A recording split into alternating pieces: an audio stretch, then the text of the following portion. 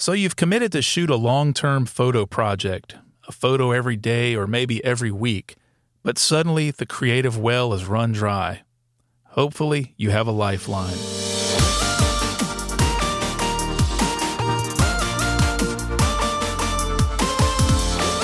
Hello and welcome to Photo 365, a podcast about how to be a photographer every day.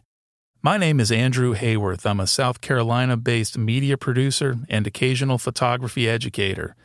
I bungled my way through a photo-a-day project a couple years ago, so I've decided to pass along some of my experiences to hopefully help or support other photographers who take on similar projects. Think of it as a things I wish I knew before I tried to take a photo every day for a year. If you're in the middle of a photo a day and starting to feel discouraged, please reach out to me. I'd love to hear how it's going for you. If you're thinking of taking that first step, be sure to go back and listen to the first episode where I talked about setting up your project rules and goals and how to visualize seeing yourself at the end of your project as a means to cope with the epic task of simply starting. At the end of the last show, I described the success and exhilaration I felt on the first few days of my own project. Shots came easily for me on those first few days because I had a handful of locations scouted and some concepts in the back of my mind. However, I didn't plan far enough ahead, and under a week into my effort, I was having a panic attack when I couldn't seem to come up with anything worth photographing. We all experience creative energy in different ways. It can come easily in a sudden burst, and you can barely contain it. But there are times when that creative part of your brain just stalls, and when that mental wall comes up, it can be like staring into a void. Some days are just going to be like that. It can be difficult to turn creativity on when you need it, especially if you're adding something to your daily routine. You're likely already busy with your daily work, family, and other commitments. So, if we're committed to shooting or creating art every day, what happens when we're suddenly faced with the dreaded creative block? Well, you can try to push through using techniques like free writing or free association. Maybe you practice some free photography until something clicks, no pun intended. And this is actually an excellent exercise. You may simply get lucky. Sometimes the universe hands you something amazing, and that's actually a concept I plan to explore in a future episode. But relying on luck or incidental photo ops isn't a game I always want to play. Remember the old expression, we want to make photos, not just take them. I mentioned this in the previous episode, and I doubt this will come as a surprise to anyone, but you need to plan or pre-produce your project. If you want to shoot 365 images, then you need to make a list of at least half that long of potential photo ops. You don't have to commit to shooting all the items on your list. Maybe you don't shoot any of them, or maybe your style allows you to work exclusively from that list. We're all different as photographers and creatives. Your vision for your project may demand that level of pre-production. For instance, if you're a portrait photographer, maybe you maintain a list of people that you plan to shoot portraits of.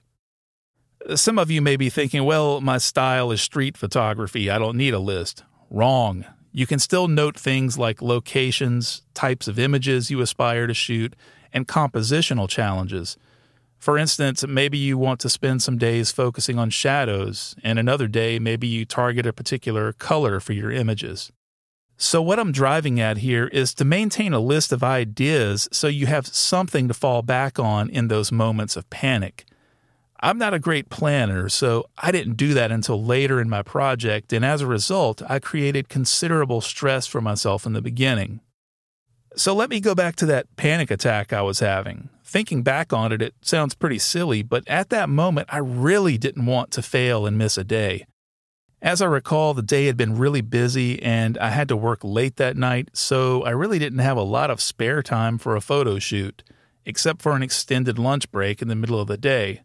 I'd wasted a lot of the lunch period driving around looking for landscapes to shoot. I happened to be in a residential area trying to hunt down a pond or a small lake or anything interesting.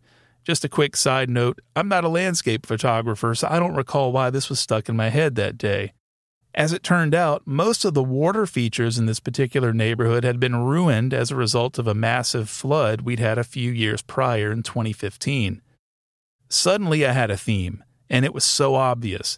I would document damage caused by that 100-year flood.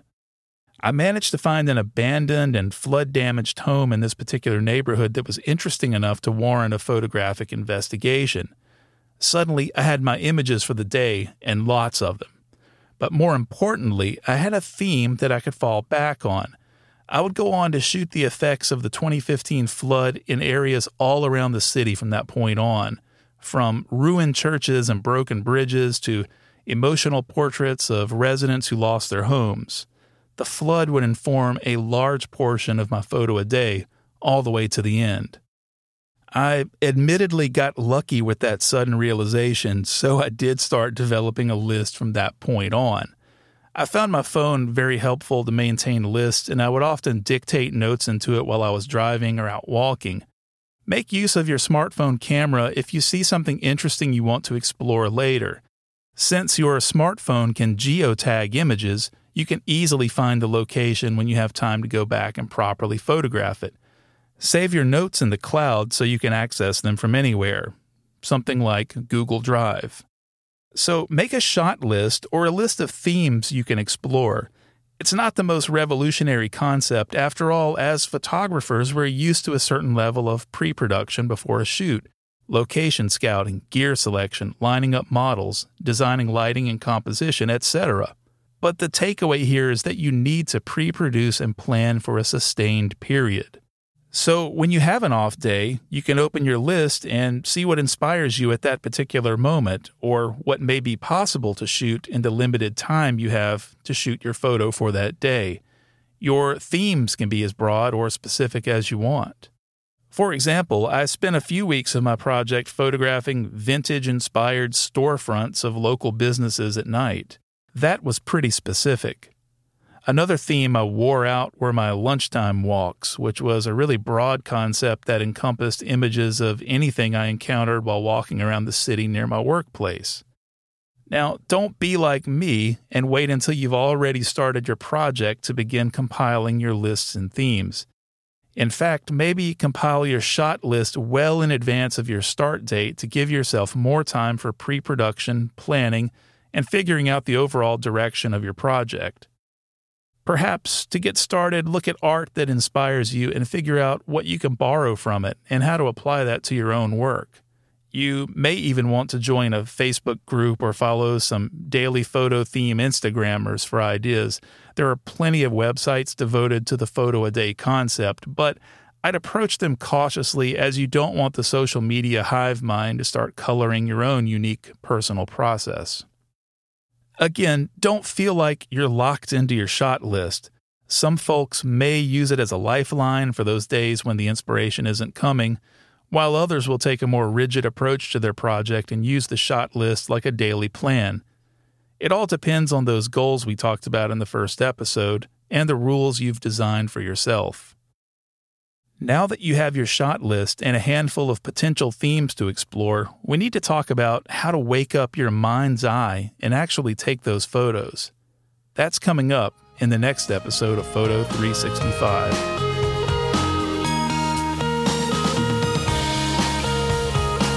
Folks, thanks for listening to this episode of the Photo 365 podcast. I'd love to hear from you on how you're planning your photo a day and what themes and potential shots have you excited. You can contact me at my website, ahayworth.com, and you can also see some of the images I mentioned in this episode. Just hit the podcast link in the top menu. You can find show notes and a transcription of the episode as well. If you like the show, please tell your friends and give us a nice rating wherever you listen to podcasts. You can support the show at buymeacoffee.com/photo365.